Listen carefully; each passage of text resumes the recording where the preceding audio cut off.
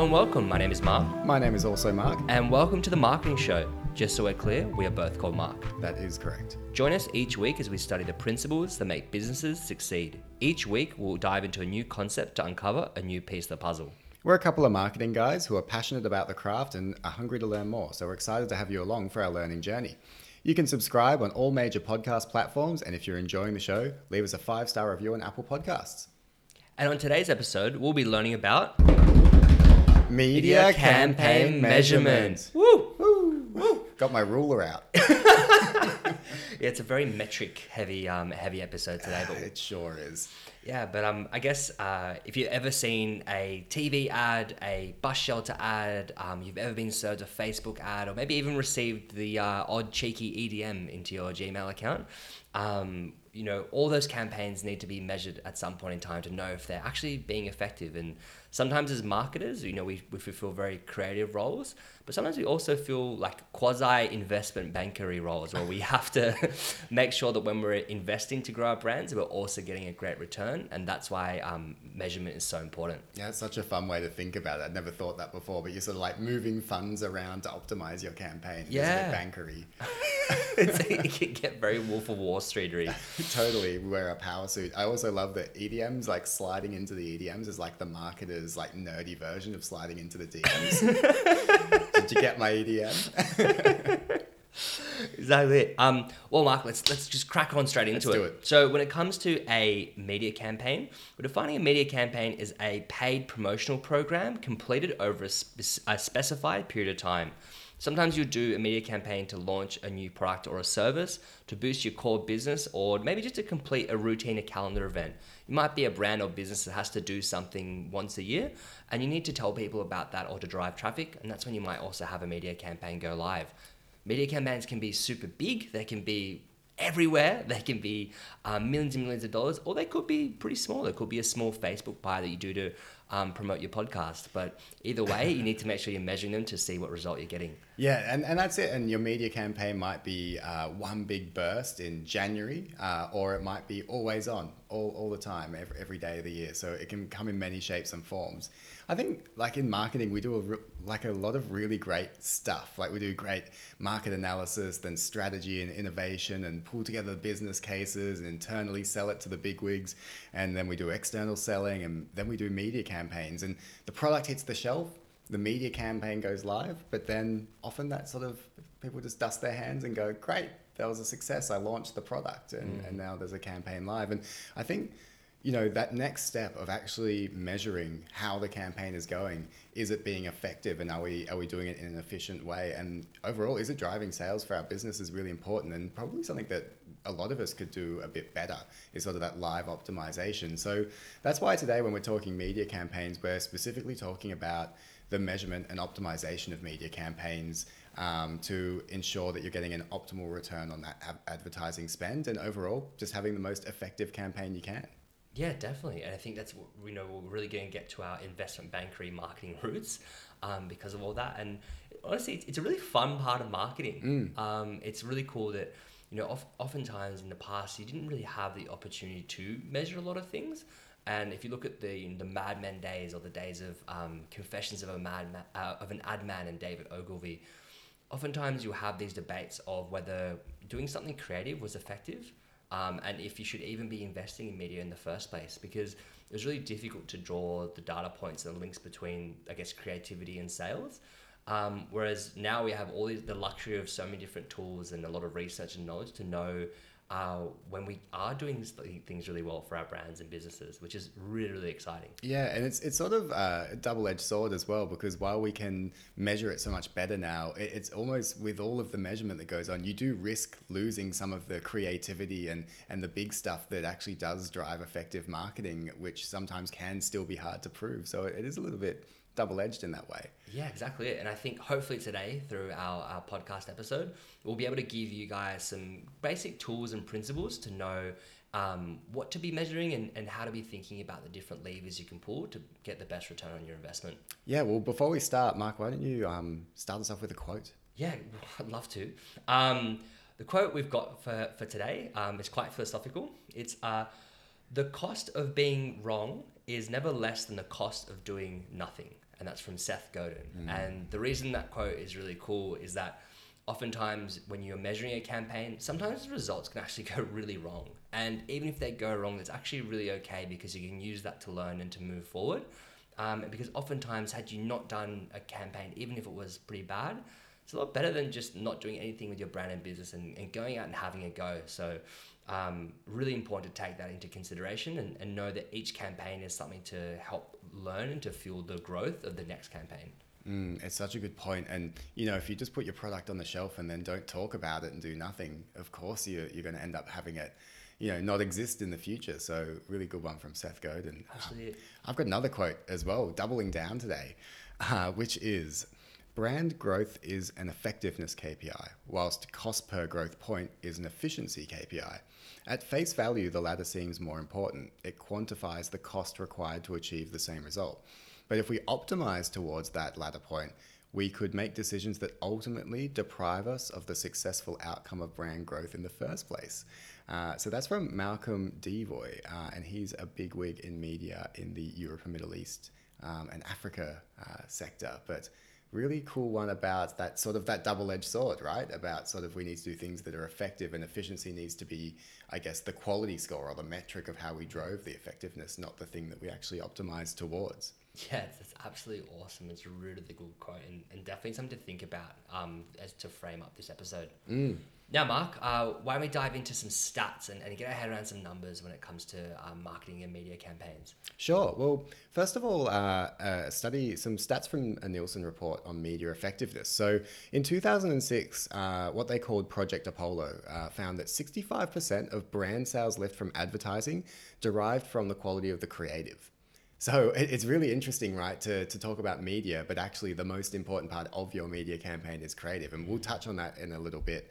But that's since that was 2006. Then in 2017, that shifted a little bit. So it's now in 2017, 47% of your brand sales lift in advertising comes from creative. So it has shifted a bit. However, that is still the lion's share of impact on your sales from advertising. So you got to get the creative right. In terms of the other impacts on your media effectiveness and how, I guess, big the proportion is of their impact, you've got next you've got the brand itself. So what brand you advertising, that will, whether it's a big brand, small brand, well-known or unknown, that's about 15% impact. You've got the actual reach of your campaign is 22% impact. So just getting reach is really important. We'll talk about that as a metric and what it means. The idea of recency is 5%. We'll talk about that in a sec. Targeting 9% and context 2%. So there's a lot of focus on targeting these days with digital media, and you know, this study saying that it's only about 9% of your outcome of the media campaign comes down to how well you do targeting. So it's definitely something we should be doing, but I think there's other things to focus on first before you get to that point. So another stat, the effect of media on sales has increased from 15% to 36% over the last 11 years. So media is very, very important to growing sales, and even more important than it has been in the past. And then this concept of recency. So I just mentioned it before, but recency is essentially how close you get your ad to the purchase decision moment. So the closer you get it, the better the effect of the ad. And there's an example here in beer advertising. If you run a beer ad on Thursday, Friday, or Saturday, you're 3 times more likely to get sales uplift than if you ran it on any other day of the week. So recency is really important, and it makes sense. Yeah, and beer is definitely on a lot of people's minds on Thursday through to Saturday. And but it's true, like the contextual and the temporal quality can be so important, and also just understanding which mediums you want to drive your specific product or service and what category it operates in. Absolutely. And then building off from that, we know there are so many different ways to explore your different media channels. And I think oftentimes when we look at media campaigns, we think about TV ads or bus shelter or bus strip ads. But often outside of those, and even maybe Facebook and Instagram, the sleeping giant within this oftentimes is even EBM. So a lot of the learnings we'll have applies to creative within those other media channels. But we know that EDM is really growing. And one of the reasons that EDM is growing and that you need to do a lot of measurement around your EDM campaigns is that Gmail alone has now surpassed over 1 billion users and is expected to grow to 3 billion users by the end of 2020. So it's huge. Oftentimes when we think of digital and social, we will stick to social networks, but good old fashioned email is still really, really reign supreme. So really, really cool one to watch out for in the future. That's amazing to think Gmail will have like nearly half the world's population signed up with a Gmail account. And like Gmail wasn't the first email provider. Exactly. It's crazy. Really, really fascinating. Cool. So moving on from that, Mark, let's move into some principles. So I guess the first thing we have to look at when we're thinking about our media campaigns will be the context of what's going on in the world at that particular point in time. And what we mean by that is understanding what have our competitors been doing during the same period of time. What content was most viral at that particular point in time? What were the macroeconomic trends? Was there like a recession during the time that you were doing your media campaign? Was there maybe a boom? Did everyone get like a weird tax incentive at the time and they had a whole bunch of amazing stimulus cash to go and blow on your product at that particular point in time? Were there any really big world news events that might have triggered differences in sales outside of your media campaign?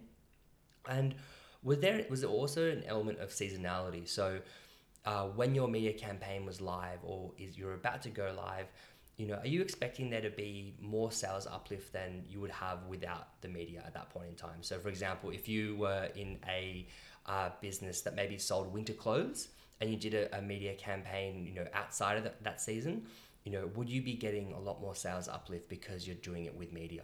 I think you can then also use that information to choose when you do media. Yeah. There might have been an instance where something happened out of your control, but actually there was better sales. And if there is a chance of actually trying to predict that in future and optimizing to that time of year or when that sort of event occurs, you're only going to sort of improve your sales. And at that example on, do you sell winter clothes and do you try and advertise your product that's a summer product in winter to try and bolster your low period, or do you actually try and hit summer hard when you're going to get the majority of your sales? Or is the effectiveness going to be less because people are already buying your product in summer? It's definitely something to think about.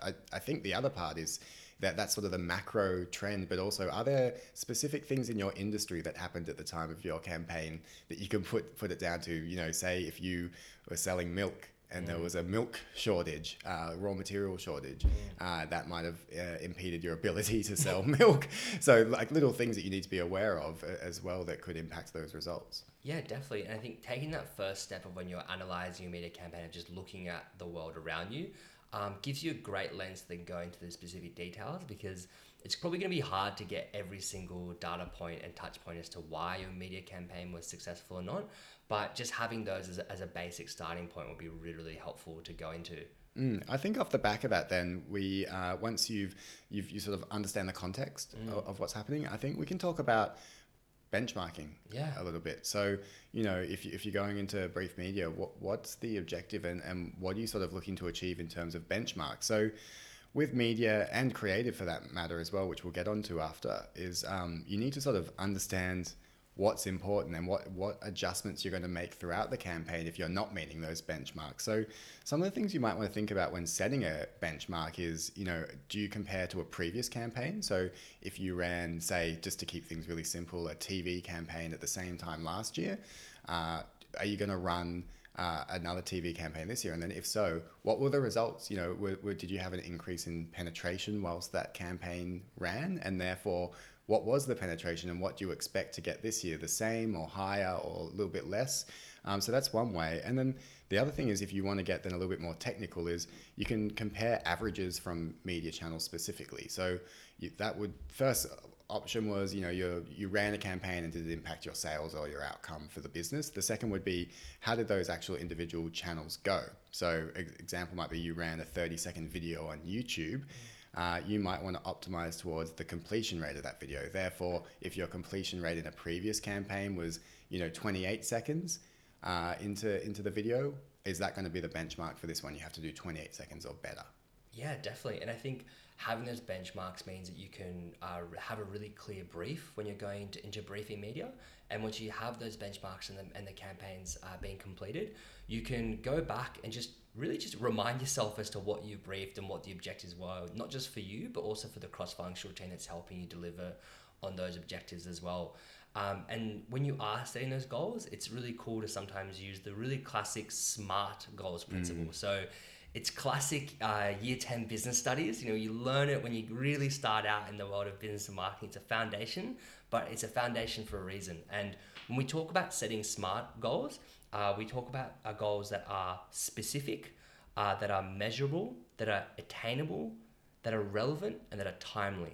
And if you can go through each of those little checkpoints when you are setting your benchmarks, you can make sure that when it does come to analyze your media campaign, that you have something really tangible to go off and you can really see and use it as a benchmark for the future as well.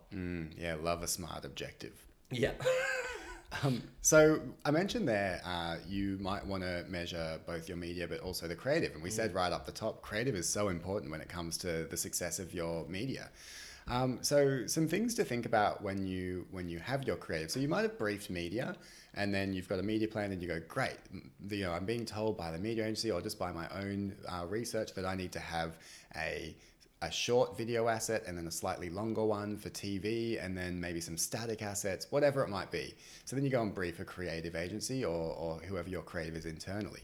And then what you might want to do once you get the first iterations back is, first of all, trust your gut feel. And we had a sort of a whole creative episode, which you can reference in terms of what to look for when you're looking at creative and you're not a creative yourself, but a marketer instead.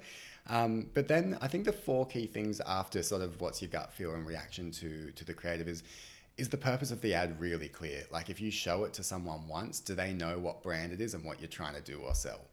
At a very base level, you have to get that right, and that underpins everything else. The second would be, is it distinctive? So, okay, first of all, do you know what it is? Second of all, does it actually make people want to watch it or get interested in it? Is it likable? Does it sort of feel like something that might be have a bit of a viral element? Third one is context. So does it really make sense for the context that the consumer is viewing it in? So you could look at like clarity scores and things like that.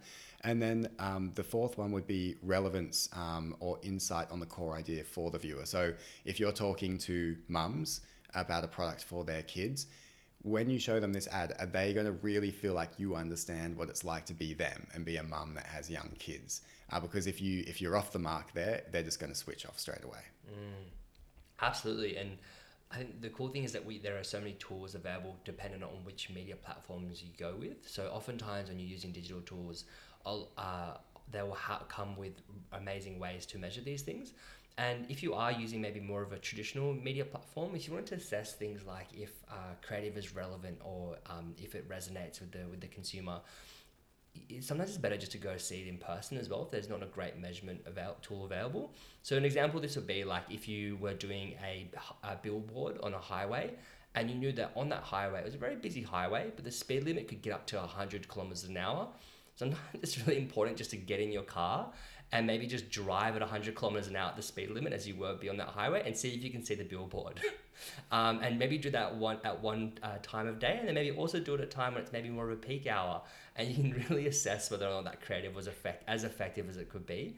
And I know this personally because there's a specific billboard on the M2 in Sydney for a large co-working space, and oftentimes I find that their creative is super unclear. And I've driven past it quite a few times, but at the speed that I'm actually driving in, it's hard to actually take in all the information. So I feel like if they had a score for assessing whether their creative was viewable and even viral and relevant, probably is not doing a great job because I actually can't read or engage with the creative at the speed at which the medium intends me to engage with it at. Yeah, it's actually surprising how often you see ads that clearly haven't been thought about for the context that they're in. I think I've shared examples on highways as well before, but one of them recently that I saw, I don't want to go too off topic, but is when I've been riding my bike to work, I get stuck behind a lot of buses in the city, and there's a bus ad for Musashi at the moment. And what they've done is they've put a picture of an athlete sitting down with a protein shake, but then they've sort of overlaid a complete black sort of layer on top and then etched out the brand name Musashi across 3 lines, like Musashi. Yeah. And so you sort of get bits, you sort of see this athlete through the letters of Musashi, if that makes sense. And the way that they've positioned the letters over him makes it really like hard to see what's actually going on. And also the shape of the letters goes into his bicep, which makes them look not that good. Like they're trying to sell something that's going to make you big and strong. And it's sort of, it makes his arms look a funny curve, right. Kind of odd. So yeah, I don't know whether that one was one that they really tested out. Exactly. And if they did that creative digitally, especially maybe on something like Facebook or YouTube, they'd be able to get a really clear digital score that lets them know as to how effective or viewable that content was. Then they would have gotten a score back being like, hey guys, people actually can't see this online, and they could do something about that metric. But you're right, when it comes to a more traditional media platform like a bus ad, you could only really know that by seeing it in context in real life. Yeah. They might have approved it on a computer screen. It might have looked awesome, but in that real environment, measuring it like that, probably not so much. Totally. Okay, well, should we get into the meat of the episode and into the actual measurement metrics? Let's do it. Yeah. All right. Well, let's sort of play tennis with this. We'll do one at a time, one each. I'll jump off first. First serve, go for it. Okay. So look, a lot of time we talk about raising awareness with a campaign. However, more recently, we're hearing this term salience come up a lot. And I think, even for me, when I first heard it, I sort of started attributing salience to awareness, but actually they're slightly different things. So awareness would be just how many people are aware of your campaign. So then if you asked them after you've run your campaign, you did a study and you say, hey, are you aware that this brand ran a campaign? They would recall seeing your brand recently. That's awareness.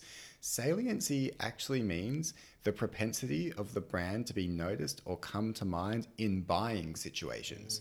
So saliency is actually a much stronger metric, because what it means is that they not only recall that you had an ad campaign when they're sitting on their couch at home or wherever you ask them, but when they say get to that shelf or onto the website to choose what to buy, your brand is the one that comes to mind over others. So this comes from the marketing science theory of Professor Byron Sharp from a book called How Brands Grow, which we've recommended, I think, a couple of times on this episode. It's also known as the Big Red Book. The Big Red Bible is what I call it. And essentially what brand saliency builds into is this idea of mental availability. And it's the most important thing you can probably impact via media, at least according to How Brands Grow.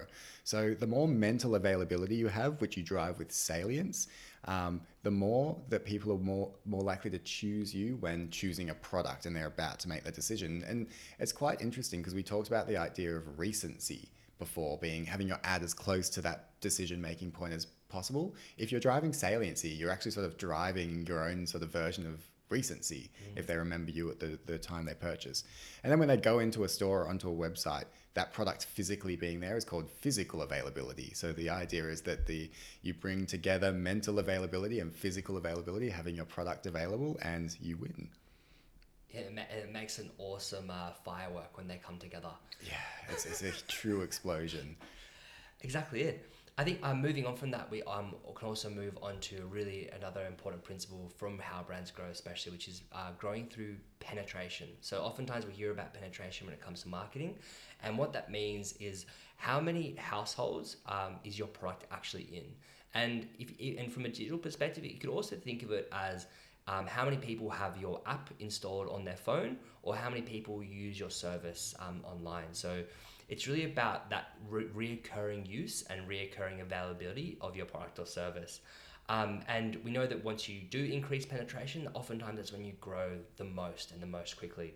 And if you're increasing penetration due to your advertising, you're likely to increase sales. And to measure this, you need to make sure you're actually pulling data on the sales performance that period of time. So, as you're maybe doing a set survey on penetration, you can pick maybe 100 to 200 customers and to check how many of them are actually actively using your product.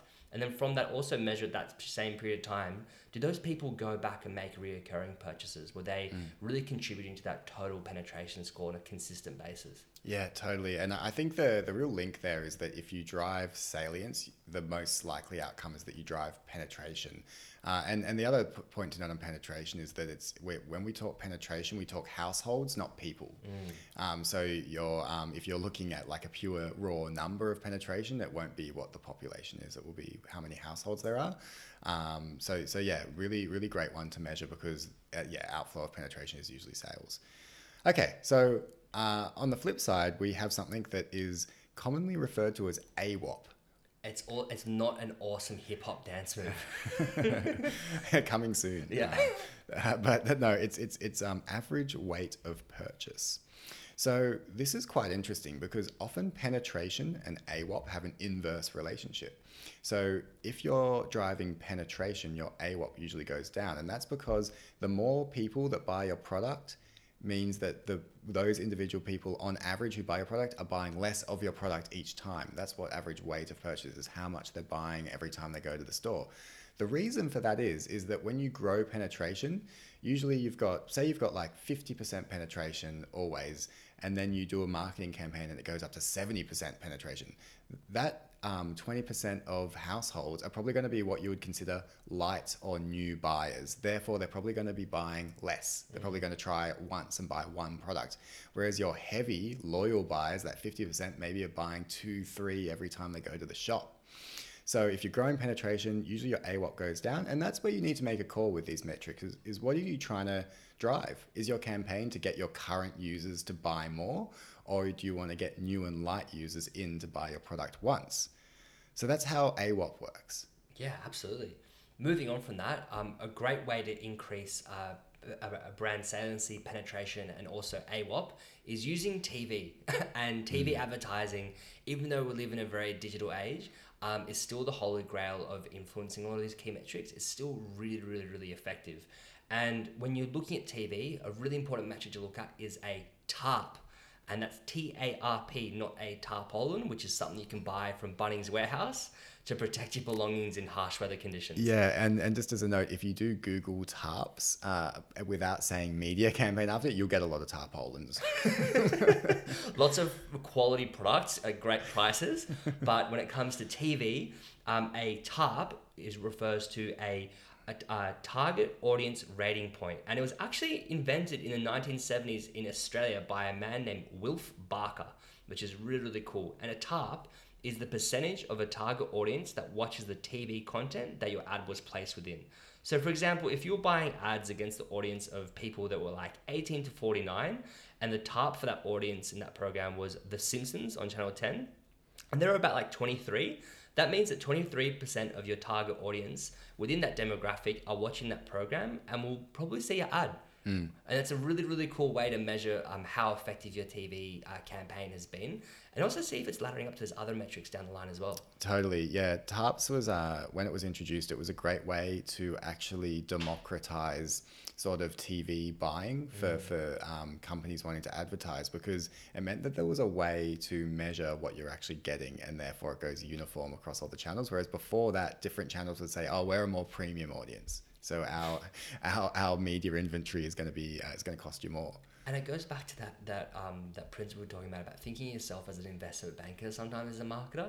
And before TARPs were introduced, you'd be putting up millions of dollars for a TV campaign, kind of hoping and wishing that it was going to drive your performance. But it was an awesome way to start optimizing that campaign, and also knowing what you were getting for your investment as well. Yeah, and that's where channels like Channel 10, which traditionally had smaller audience sizes versus Channel 9 and 7, was able to actually come back and earn a lot of money through advertising, because they were able to prove really great TARPs against specific demographics that the other channels couldn't deliver at that time, which is cool. And just as an outflow of that, when you have TARPs, that's sort of within specific media buys, within sort of certain programming. And then if you run a whole campaign across multiple channels, multiple programs, all of that adds up to what they call GRPs, or gross rating points. And that's like a number that you can use for your total campaign.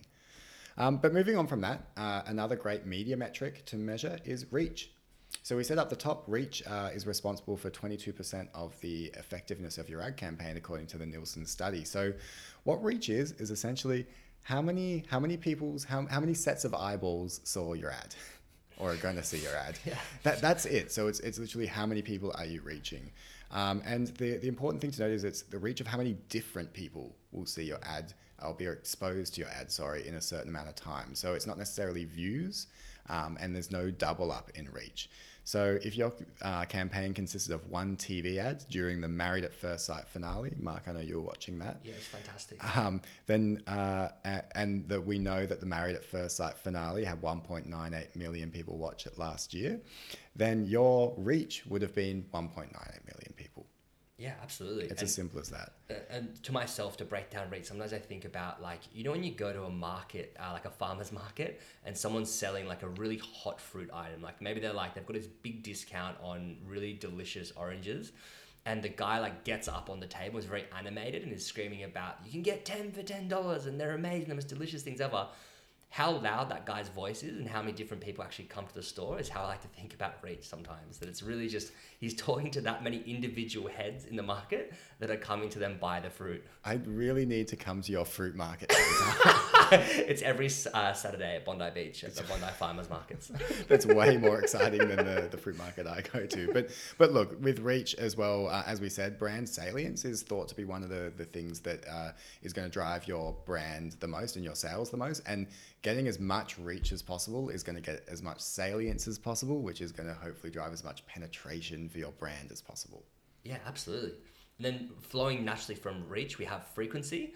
And frequency is like, if you're attempting to reach a specific audience with a message that you want to have them expose frequently, you want to focus on driving that frequency as a media metric. So this is when you want to make sure that your message is really landing. And we've talked about this and the principle behind this in other episodes. And it kind of harks back to the idea of classical conditioning and psychology, that the more you repeat something, the more you remember something, and the more you're able to actually then go and act on that. So for example, if you play your ad once during a certain TV program, your reach might be 1 million. And if the program is big enough, like Married at First Sight, which you and I, Mark, really love, and it has that many viewers, then your frequency would be 1 because they only saw your ad once. However, if you played that ad in another TV program with exactly the same audience, then your frequency would increase to 2. Often you can buy media with a frequency minimum. So you might buy only 2+ frequency. However, on the other side, you might actually want to have a frequency cap, especially if this comes up in digital media buys, which ensures that audiences don't see your ad more than a certain number of times. Because sometimes there's a flip side to it, right? If you see an ad more than once, you might be more inclined to then act on something. But if you see a piece of creative in an ad too many times, you might just experience burnout and fatigue and might develop a really bad brand relationship and just get really annoyed. And when you're spending that money as a marketer, you're probably not going to be getting the best return on investment, because there is an equilibrium point where you need to cut it off. Yeah, exactly. And with TV, if you're going for a high frequency buy, you're sort of surrounded by a lot of other ads and a lot of context, whereas on the internet, those ads can just follow you around constantly. And really what frequency capping is just reducing the piss off factor. It really is, and it's one of the reasons I've never bought from the good guys retailers. Because anytime I ever Google something, I tried to buy an iron once, and it's I'm really getting a frequently targeted. I don't think I've ever received a good guy. I don't know what it says about me. Yeah, I don't know. I'm going to have to think about that one. Great. So that's frequency. Look, moving on to, I guess, some softer metrics that you could try and measure as part of your media campaign. So one of those things is you can look at sentiment. And what this is, I guess, sentiment amongst the engagement in your advertising. So this is less about TV and sort of those older, more traditional media channels, and more about newer digital and social media channels. So the idea with measuring sentiment is that, say you put out a Facebook ad post and you get 100 engagements on there. So first of all, you could measure your engagement rate, which we've talked about before in social media, but then you could measure the sentiment of those engagements. So the whole idea here is, I don't know about you, Mark, but if you ever run a media campaign and someone goes, how's it going? and you're like, well, I mean, I paid for this much reach and I got this much reach, and it's probably too soon to see the sales results. Yeah. Right? One of the things you can look at is sentiment. So, well, I did put this ad out and look, we got the reach that we wanted and we over-delivered on X, Y, and Z metrics. But out of the 100 people that engaged, 95 of them were positive engagements. Look at the comments. Everyone's saying, wow, this is really cool. Great product. I want to buy this. Where can I buy it?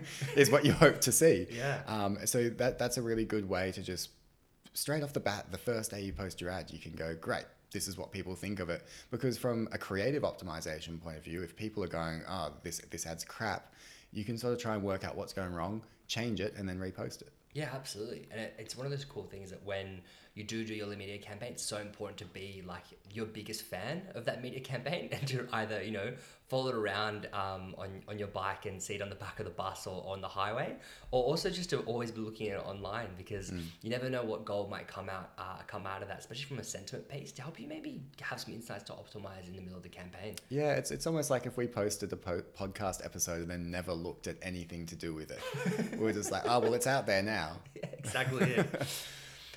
Moving on from that, we also have the metric of audience retention, and this is something that's really, really common in the video mediums. And that's usually in relation to video content that you see on YouTube, for example. And YouTube has a really great self-service tool that helps you assess this. And audience retention, essentially what it would tell you is that on average, how long are people actually watching your video for? So for example, if you have a 5-minute video on YouTube and your audience retention score is 50%, then on average, people are watching your video to the about 2 minutes and 30 mark. And what you might want to do is then watch 50% of your creative asset only to understand how much of the average consumer is actually seeing what you're trying to put out there. Are they getting the key message at that point? Because you might have an amazing creative that goes for that whole time, and a lot of people might be reached, they might watch it, but they may never get to the meat of what they really need to do. Oftentimes, if you see really good movies or you see really good ads that come with a twist at the end, it's really important to understand how many people are actually going to see the twist. Because you could come out of that movie theater if your phone went off or you weren't enjoying the movie, and not get the full idea of the creative. And similar thing, you could be watching the whole ad and not actually get the right message. Yeah, totally. This is so important for people doing content marketing campaigns as well, because often it comes in long form. Yeah. And for YouTube, anything that you're going to put over 5 minutes or so, or even shorter, you really want to make sure people are watching as much as possible, because not only, will they won't see that your brand or what you're trying to sell in the first 30 seconds or less with what they actually watch, is you probably put a lot of time and effort into that creative. You made a piece of content and you want to make sure that you're getting enough people interested in it to watch it all the way through. 100%. And you also want to make sure that there's no mistake that, if people aren't watching towards the end, that they also don't think that your ad is actually for another product or service. Because you don't want to make sure that the money you're putting down to launch your media campaign isn't actually supporting an irrelevant industry or even one of your competitors accidentally, if you have a similar style product or service that you're promoting. Yeah, you definitely don't want some misattribution there, because that's just like an absolute kick in the teeth. You do all the advertising and they get the benefit. Great. So another one is to I guess benchmark and look at is brand associations. So something that's important is, when we're talking about brands and building brands, we're trying to build a deeper relationship than just selling the features of the product. So often with advertising and with the creative we use to advertise, we're not selling a rational ad that's just trying to persuade someone that your product is better than your competitors. We're usually using emotion to get people to really engage, and it's proven that emotional campaigns actually work better than rational campaigns. So when you're doing an emotional piece of creative and putting it out there with your media, what you might want to do is set up some, I guess, more emotional benchmarks that you want to see if they're actually resonating with consumers when they see it. Because you might think that you want your brand to be about, a premium brand or is a cool brand or something like that. But then when you measure those metrics with consumers, if you're not getting that result back that consumers actually think you're a premium brand or a cool brand, as lame as that might sound as a metric, then you might want to change what you're doing in your creative. So you want to set these up at the start, like before your first campaign, and you want to keep them consistent and the same from campaign to campaign. So if you're measuring whether people think you're a cool brand, you want to keep working on that metric and see if it keeps growing with all the advertising that you're doing. Yeah, absolutely. So it's a really, really important metric, and oftentimes we make decisions based on emotion, not on pure rational thought. And that's why it's really important to also make sure you're considering that emotional element throughout your really rational and analytical media buy as well. Absolutely. And moving on from that, we also have another classic, which we've started to touch on a little bit towards the top, which is engagement. So that's how many people actually make an engagement. And when we talk about that, if you want to quantify how people are interacting with your ad, oftentimes based on the media type, they'll have a different engagement metric that you can choose to analyze. So some really common ones that we use for digital would be a like, a comment, or a share. So that would be people that have really not only seen your ad, but have done something with it. Or if you're seeing the bus shelter ad, if you give it a big high five as you're walking past. My favorite form of engagement. It's an amazing piece of engagement. And this is really, really great to help drive a content marketing strategy. Yeah, exactly. And you set your benchmarks up front. If you ran a piece of digital content, social content in a previous campaign, what was the engagement rate versus this time? What was the engagement rate? Look, final one, really quick one, is a really obvious one, but click-throughs as well. Yeah. So again, you've got to set what your objective is, and clicking might not be what you want people to do for your campaign, especially if it's just content you want people to watch. Therefore, you might look at completion rates or audience retention instead. But if you do want to drive an action, then your click-through rate's a really obvious one. So it's essentially just seeing how many people clicked and took the action you wanted them to take from your ad. Yeah, absolutely. Cool. So I think we've done metrics pretty well there. I think we've sort of done a rapid fire. Yeah, we smashed it. I hope you guys have learned as much as we did. That was awesome. But I think the next step is, I guess, something we've touched on throughout, which is optimization. So you've got your benchmark set up and you've got all the metrics you're going to track. And then what are you going to do if you're not getting there in your on those metrics? So you're looking at things like a completion rate and, it's not what you expected. And it's not going so well. People always say it's not about the failure, it's about how you react, right? Exactly. And this is your moment. Exactly. You're just sitting there and you've got the report and you're either sweating or you're keeping very cool and calm. You've just been asked by your boss, how's it going? And you looked at that engagement sentiment and you're like, oh, not very well, actually. That's not gone well. Look, so what you want to do then is optimize. And with the rise of digital media channels and programmatic buying, optimization has never been easier, and you can do it live. So you could literally choose a moment in time. So maybe when you're 1 week or 2 weeks into your campaign, you're going to check X, Y, and Z metrics. And if they're not up to scratch, you're going to start thinking about optimization. So what are the ways you can do this? An example would be, let's say that you've got some video ads running on YouTube. You've got a 30-second ad and you've got a 15-second ad. And when you go and look at the metrics, you notice that you were going after completion, and you look at the completion rate and you see that the 15-second creative is actually falling below benchmark on the completion rate, whereas the 30 is actually driving a higher completion rate than what your benchmark was. So what they might say is that, look, your 30-second ad seems to be doing better than previous 30-second ads, whereas your 15, it's just not working. Maybe it was a cut down and it's just too quick.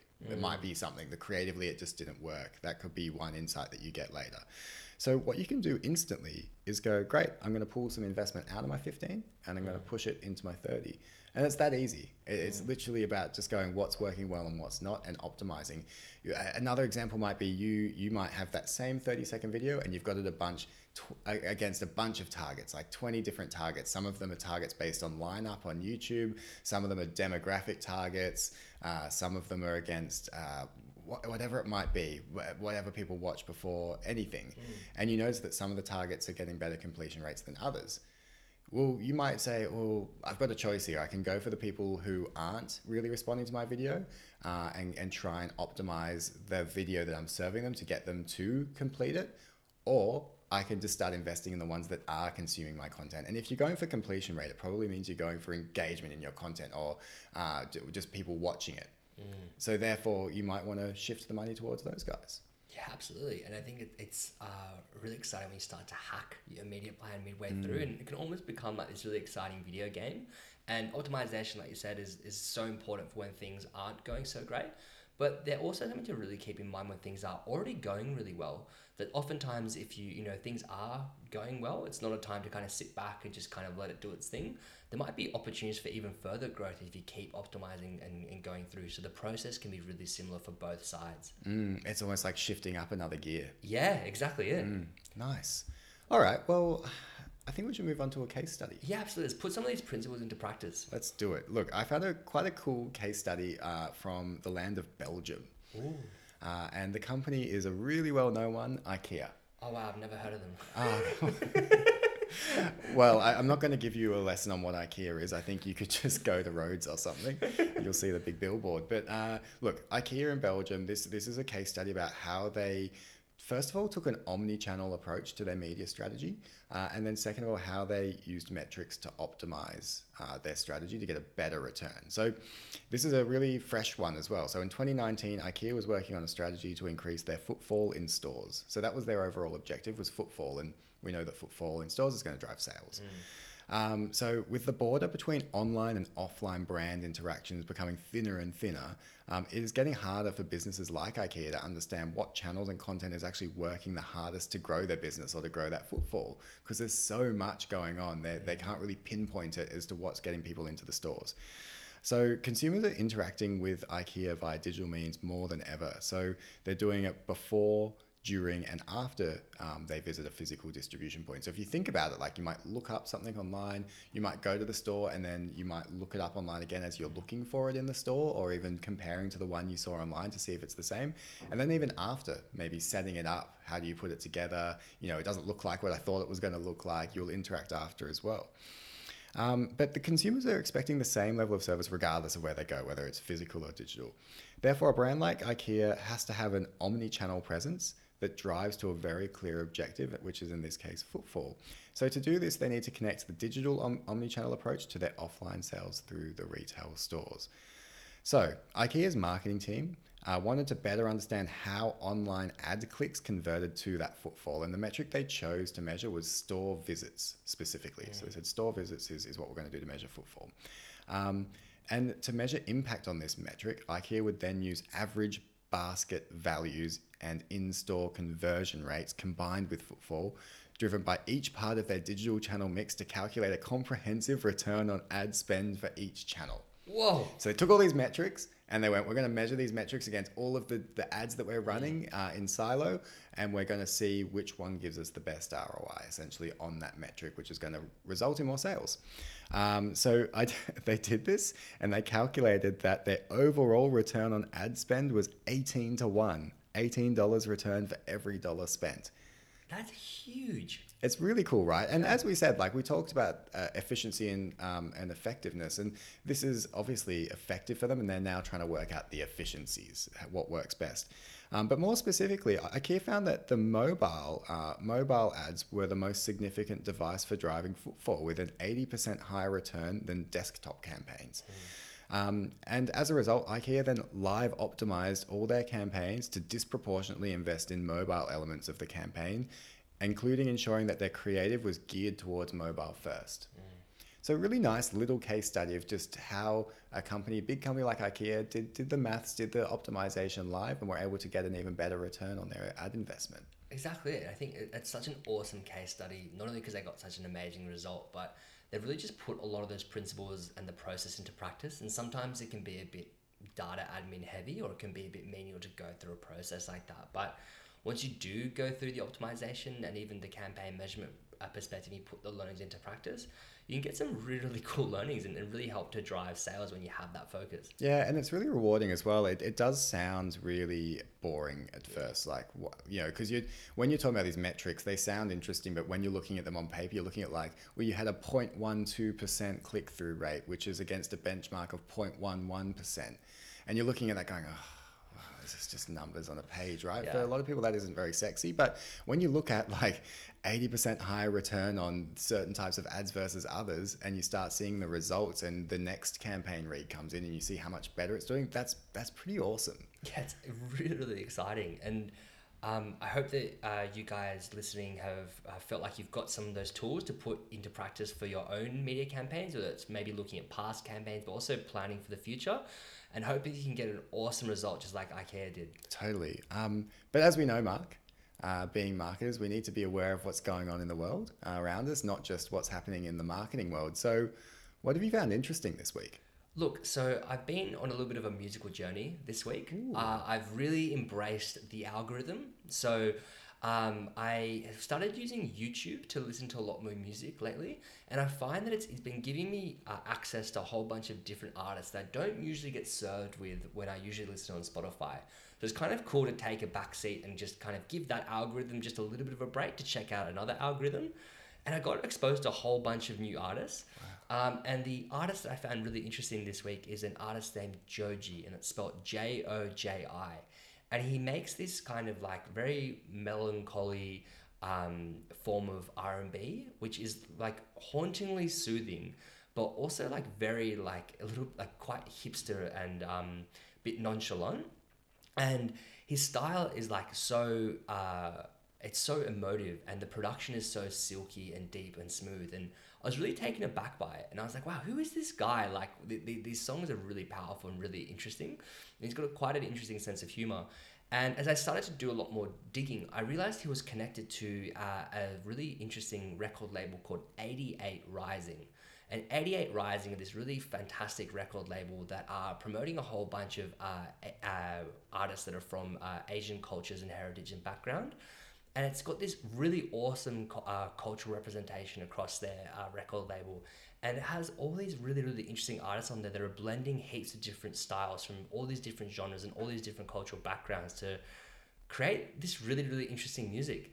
And they're huge. They just put on, I just found out, they just put on this, their own music festival which they completely sold out, which was just using artists from their labels. And it's tapping into this huge market, which I never really knew existed. And I'm so glad I do now, because the music is awesome. And I wouldn't have probably discovered it had I not had it fed to me from the algorithm. Wow.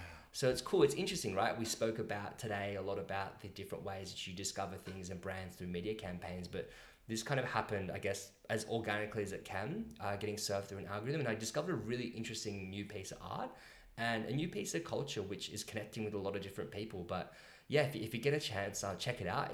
He's got some, his lyrics at times can be quite confronting, so maybe don't listen to it around with children, but they're hauntingly beautiful. And I actually went to Korean barbecue with some friends that when we were talking about this artist over dinner, and when we were driving home, we started to put it on, and it started raining, and we listened to this like really like rich and soothing R&B music, really loud as like the rain was hitting the car. And I was like, I'm really glad that sometimes you just need to find the right artist for the right mood and the right weather, and you can have this really cool shared experience with music. So check out Joji, Joji, if you get a chance. And yeah, it's really cool. I can't wait to check out Joji. I love as well that it's this cool relationship between, like, you listen to Spotify and you're getting served maybe a lot of the same stuff or same type of stuff, and you kind of want to break out and get something new.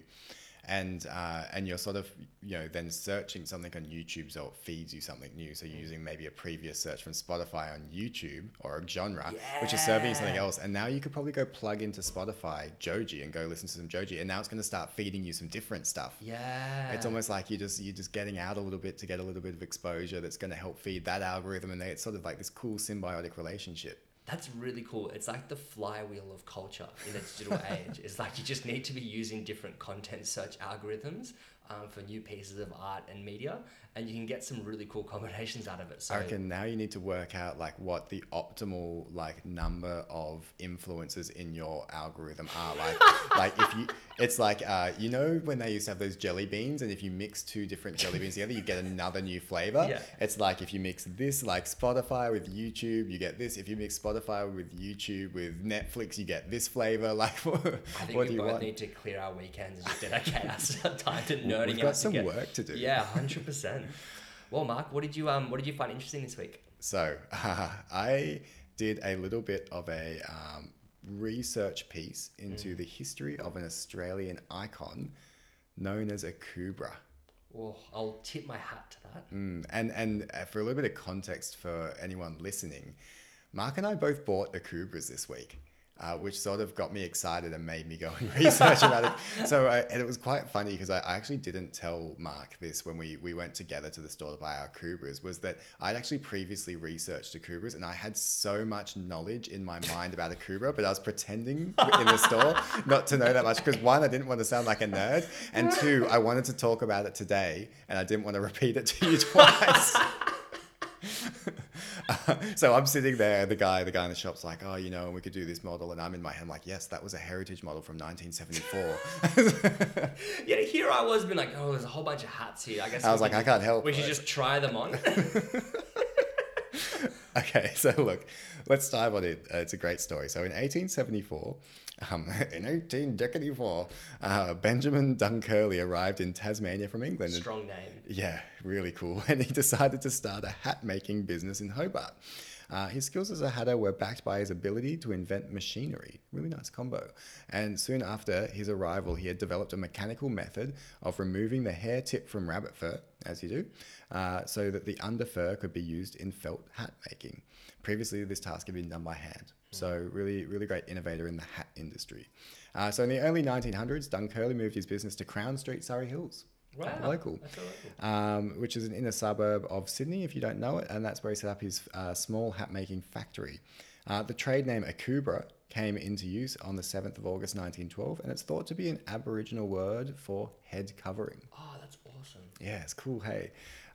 Okay, so this is where it gets really interesting from a business point of view. In World War I, Akubra was contracted to make the famous army slouch hat, a contract that they still hold to this day. And actually, wars have been a huge boom period for Akubra because those military contracts, a lot of hats were done during World War I and World War II. Anyway, as the business got larger, in 1972, they moved up to Kempsey, which some of you may know as the home of Slim Dusty. Meant to be a little bit, I think, there. And that's where they became a huge employer for that region as well. So rural jobs on the mid-north coast, really important employer. In 1982, this is when they started to get a little bit marketing on us. The Man from Snowy River released, and the hat that was inspired by the movie becomes a staple in the Akubra range. So what you'll see is that when you go to an Akubra store or a hat store with Akubras, that they have a lot of like heritage models or models that are named after people or things like the Man from Snowy River. And that's because they tried to align themselves to movies and pop culture events where people were wearing a hat and made the hat for them. And then they sold the hat to consumers. That's awesome. Yeah, so it is estimated that 21 million hats have been made by the time they did the Snowy River hat. So that's how many they'd made by that. So a really big hat companies, right? So from there, they after the release of Crocodile Dundee in 1986, the Croc hat was born. So that's where they, you've probably seen it, the one that, what's his name, Paul Hogan wears with the Croc strap across it. And they still sell that one today. As a business, they're really interesting. So the rural community now accounts for 70% of sales, and that shifted massively. They used to be an inner city company. They moved up to Kempsey and they started doing hats like the Croc, and their sales shifted to be more rural. And you can see why. They're big, wide-brimmed hats, and it makes sense to have them out in the country. And then even more, like there's another, if you know Greg Norman, the famous Australian golf player, in 1987, they made the Great White Shark hat, and he wears that every time he plays. That's a really famous hat, and that was one that Akubra made for him as well. So, look, just really cool company. I was super excited to buy an Akubra this week. I've been waiting a long time to buy an Akubra. It's like I wanted to invest in for a long time, and just researching it just made me so much more excited. A cool Australian company. They had a little bit of like marketing thought there on what they were doing with their production and their product management. And yeah, just a little bit of history of Australia right there. That's awesome. It's definitely scored a hat trick there. So it's I tip my hat off. Yeah, we could go all day, but seriously though, in all earnestness, it is an awesome company and really, really cool to learn a bit more about their story. And yeah, you're right. They got some great marketing insights, and marketing may not have really been clearly defined yet, which is super, super cool. Totally. Well, guys, as always, thank you for joining our learning journey. If you've enjoyed the podcast, leave us a 5-star review on Apple Podcasts and hit subscribe so you'll never miss an episode. You can also keep up to date with us on our LinkedIn and Instagram and Facebook pages at The Marketing Show Pod. Catch you next week. Thank you.